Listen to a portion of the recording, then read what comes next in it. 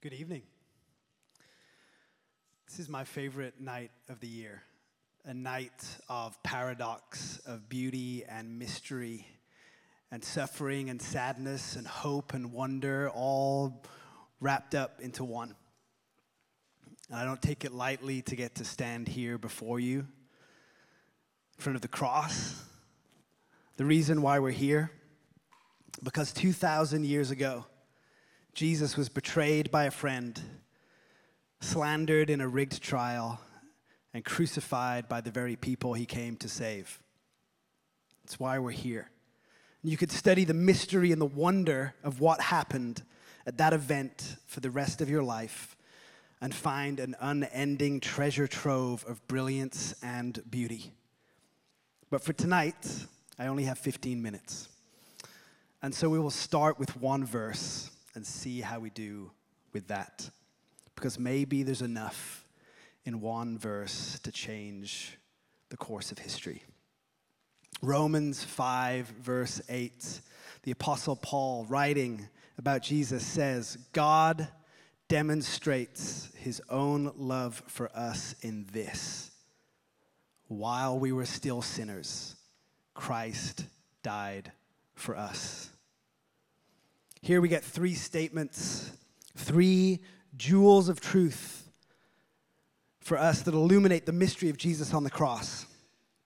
And it starts like this: God demonstrates his own love for us in this. When we gather on Good Friday to remember when Jesus died, we are trying to come before him to understand what he did. What's happening on the cross? Why did Jesus die? What was the motivation? Paul states it clearly: because God loves you.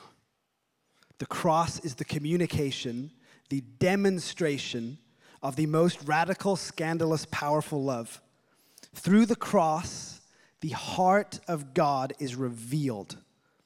Some things about God are a mystery, paradoxical, complex, hard to grasp. One thing is never in doubt: he loves you, he loves you, he loves you. Jesus demonstrates the love of God in quantifiable terms through a disgraceful and painful death, naked, hanging on a tree, in shame as a common criminal. All of it to let you know in no uncertain terms that the God of the whole universe loves you more than you can imagine. How much does he love you? More than he loves himself. How much does he want to bless you? More than he needs to be blessed. How much does he value and honor you? More than he needs to be honored. How much does he love you? Apparently more than he values his own life. This is all backwards. It's upside down. What other God loves like this? The God of the whole universe dying for people. It is unheard of. Because who is worthy of honor? Who is worthy of glory? Who is worthy of being blessed? Who is worthy of celebrating? Who is worthy of devoting your entire life to? The answer would be God. Yet, who is willing to be dishonored? Who is willing to be undignified? Who is willing to be cursed? Who is willing to be despised? And who is willing to die? The answer again is God. This is the great scandal at the center of the cross. It is an upside-down paradox where God himself lays his life down to die so that when we ask ourselves, am I loved? Do I have value? Am I seen? Does anybody care? The answer returns to us unmistakably as the image of Jesus on the cross. His love for you is unrivaled, it is beyond compare, and it is without dispute. The cross is the demonstration of the greatest love that you and I will ever know. Let us not miss, with our familiarity with the cross, the scandalous love that exists there. But it's not just a demonstration of love. It's lovely when someone says that they love you, even better when they can prove it to you. But love is an action. If I'm drowning in the ocean, it is not enough to have someone on the shore yell back to me, "I love you so much," as I'm waving to them, "Help." It's no good if they show up with all their friends holding poster boards, spelling out, "I love you." Love is an action. Love acts to help you when you have a problem. And we have a problem. Second part of Romans 5:8, God demonstrates his own love for us in this: while we were still sinners. You see, Jesus didn't just die on a whim as some grand romantic gesture, his best idea for communicating love. The cross is a rescue. The good news of the cross for us requires an admission by us. We needed rescuing because we messed this whole thing up. In the book of Genesis, God makes mankind and he sets us on the earth in the garden and he says, "Rule all of this creation with me. You guys are the rulers, but you will rule under my rule.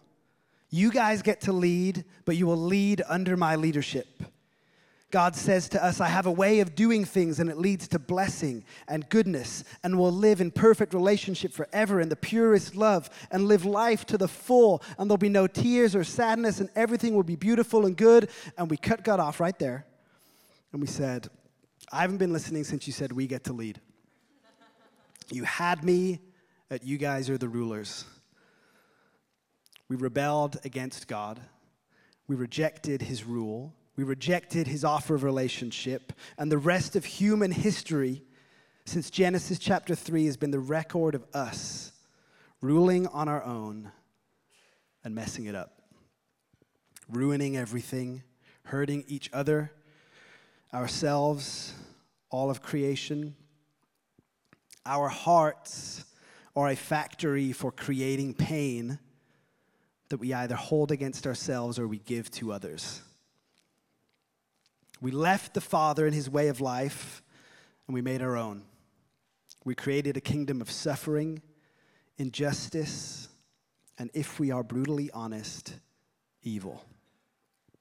We are the recipients of evil and the perpetrators of it, and we are stuck in it, desperately hoping for a solution that we cannot provide. And we see the evil. There's great evil in the world: starvation and murder, human trafficking and war, children dying in school shootings. And there's more mundane evil.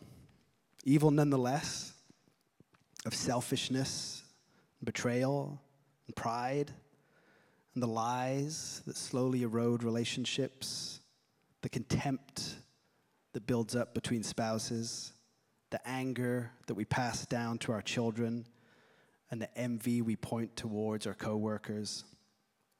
And at the end of the day, I get home and the weariness of the world is altogether too much, and I slump onto my couch and I pour a glass of wine and I turn on Netflix just to cope. And we look around when we do this and we say, will someone deal with all this evil and suffering?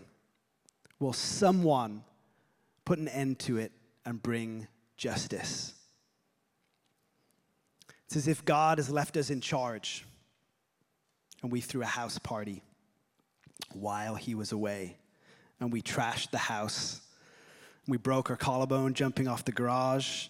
Our little brother needs stitches. The bathroom's flooded. The car's in the swimming pool, and for some reason the microwave is up on the roof. And God comes home and says, "What on earth happened here?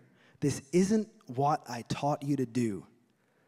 And we go, "I know, look at this mess. Woo-wee, someone needs to clean this up. What a mess. Someone should pay for this."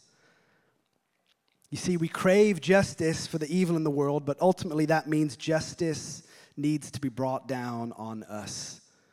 We want God to stop the evil, and we want the people who've done the evil to pay the price, but we are those people.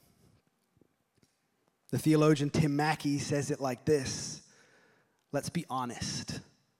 The evil that I see everywhere out there is the same evil I see in me. We have all contributed, and we keep on doing it. So this puts us in a bind. If God is going to get rid of evil, he's going to have to get rid of us. And I hear the retort, I'm a good person. I haven't killed anyone. I haven't committed any war crimes. Claiming to be a good person compared to the other people is a little bit like claiming you're better than other people at jumping across the Grand Canyon. Surely there are more evil people than you. But imagine with me for a second that we were attempting to jump across the Grand Canyon, successfully landing on the other side, representing living a good and righteous life. Some people will prove to be awful at jumping across the Grand Canyon. They will trip and fall and tumble down the side, barely getting an inch across. Some of us, maybe we did long jump in high school. Maybe we go to the gym every Sunday and sometimes midweek. We practice our squats. We can jump good 10, 15 feet across. A really good jump. Awesome. You jumped a lot farther than most people, and you were still miles away from landing on the other side. The Bible says it like this: all have sinned and fallen short of the glory of God. There is no prize for failing better than other people. And we have failed at living good and healthy and righteous lives. We are part of the brokenness of the fabric of existence. We compare ourselves favorably to those who have sinned differently, but we must admit we are a million miles from goodness, and we have found ourselves a million miles from God. We need saving. We need someone to fix the problem of sin, this sin that is separated from our Heavenly Father when we ran away from Him, this sin that has broken our lives into pieces too tiny to be glued back together, and this sin that is actively destroying lives and needs justice enacted upon it. We need someone to come and fix what we broke and do what we cannot do. Which brings us to the final part of Romans 5, verse 8. God demonstrates His own love for us in this: while we were still sinners, Christ died for us. And so we have our solution in the cross and our Savior in Christ. When Jesus dies on the cross, He dies for us, in that He dies in the place of us. He takes the place of the sinners on whom justice should be poured out. Instead of getting rid of us, He became one of us. And Jesus, as both God and man, takes the justice and He pours it out on Himself. He pours out justice. He puts an end to our sin problem and saves our lives in one fell swoop, even though it is us who deserve to die. Jesus creates a place, His own body, where the totality of all human sin can go to die, where justice can be enacted, forgiveness can be handed out, and peace can be made. The pastor and author Brian Zant says it so beautifully that I have to steal his words. I do not have this as a slide because I do not want us to read ahead, but I want us to hear this word by word. He says it like this: once sin entered the body of the crucified God, there could be no escape for it. On Good Friday, the sin of the world was drawn into the infinite gravity of God's grace. At Golgotha, the sin of the world, as a hideous singularity, was drawn inescapably into the greater singularity of God's love, where sin itself was undone. Christ's self-sacrificial death upon the cross became a cosmic supernova, irradiating time and space with divine forgiveness. This was when the sin of the world was taken away, as foretold by the forerunner. When Jesus prayed, "Father, forgive them," what was forgiven? Everything. Every sin, every transgression, every act of idolatry, every deed of injustice, every Stone Age murder, every space age iniquity, every notorious crime, every hidden sin, it was all forgiven. On Good Friday, all the sins of the world became a single sin, that it might be forgiven once and forever. This is Jesus, making a way for us to get out of the horrible mess we are in, saving us from death, putting sin to an end, pouring out love, living out justice, defeating our enemies of the flesh, the world, and the devil, and finally, reconciling us to God. The final piece is this: Jesus died for us to be reconciled back to the Father. We ran away, we rebelled, we rejected him. We find ourselves on the other side of the Grand Canyon, and God is calling over to us, saying, "Hey kids, what are you doing all the way over there?" And we're yelling back, "I don't know." How do we get back to you? How do we get back to God? He comes to us. He comes to get us, and then he brings us back to him. When we created a sin-sized gap, he closed the gap. He jumped the Grand Canyon. He found us when we were lost. He chased us down, and he brought us home. A few years ago, I lost my son. We were living in these apartments, literally right behind the church here. It was a Sunday morning. It was Mother's Day. My son Ezekiel, he's now 6, he was 2. He's 2.5. As we were getting ready for church in the morning, we looked around, and suddenly he was gone. Not in the living room, not in the bedroom, not in the yard, not in the kitchen, not in the closet, gone. So I ran over to church, which was beginning to happen. And I grabbed the security guards, and I grabbed some of the dads out of the front of church. And I said, "You got to find my son." And they started to run around the neighborhood. A mad chase ensued, but no one could find him. My wife, distraught, the worst Mother's Day of all time. I walked back to my house with no confidence that anybody was going to find him. I walked back into my living room, and I said, "I'm his dad. I know my son. No one else is going to find him. I'm going to find him." So I thought, where would my son go? And I went into the kitchen, and there was a back door in the kitchen. And I thought he went out the back door. The back door leads to a little parking lot. And I got in the parking lot, and he wasn't there. And I said, "Okay, where would he go from here?" And that leads into the alleyway. And I got into the alleyway, and I said, "Where would he go from here?" And I could see across the alleyway is a parking lot into the parking lot for families over here. I thought maybe he went this way. I walked there, and there's a large white SUV parked, the first car, so you couldn't really see past it. And I stepped around, I looked around the SUV where there was a Harley-Davidson motorcycle. And sitting on the motorcycle is my 2.5-year-old son. And I run over to him, and I pick him up, and I grab him, and I wrap him up in my arms. And with tears in my eyes, I asked him, "Where did you go?" And in his beautiful little 2.5-year-old broken little toddler voice, he said, "I went away. I didn't know where you were, and I couldn't get down." This evening, I wonder if you are in the same position as my son. You went away. You didn't know where God was. You don't know how to get down. My friends, the good news for you is your Father.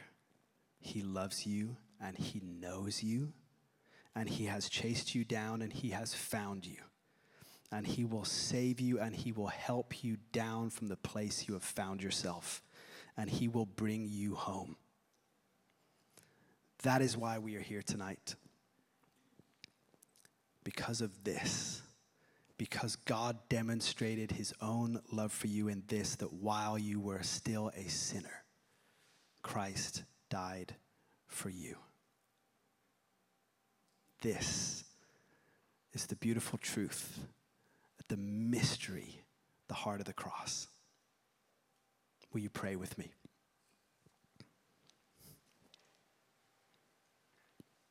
Heavenly Father, I thank you for your Son,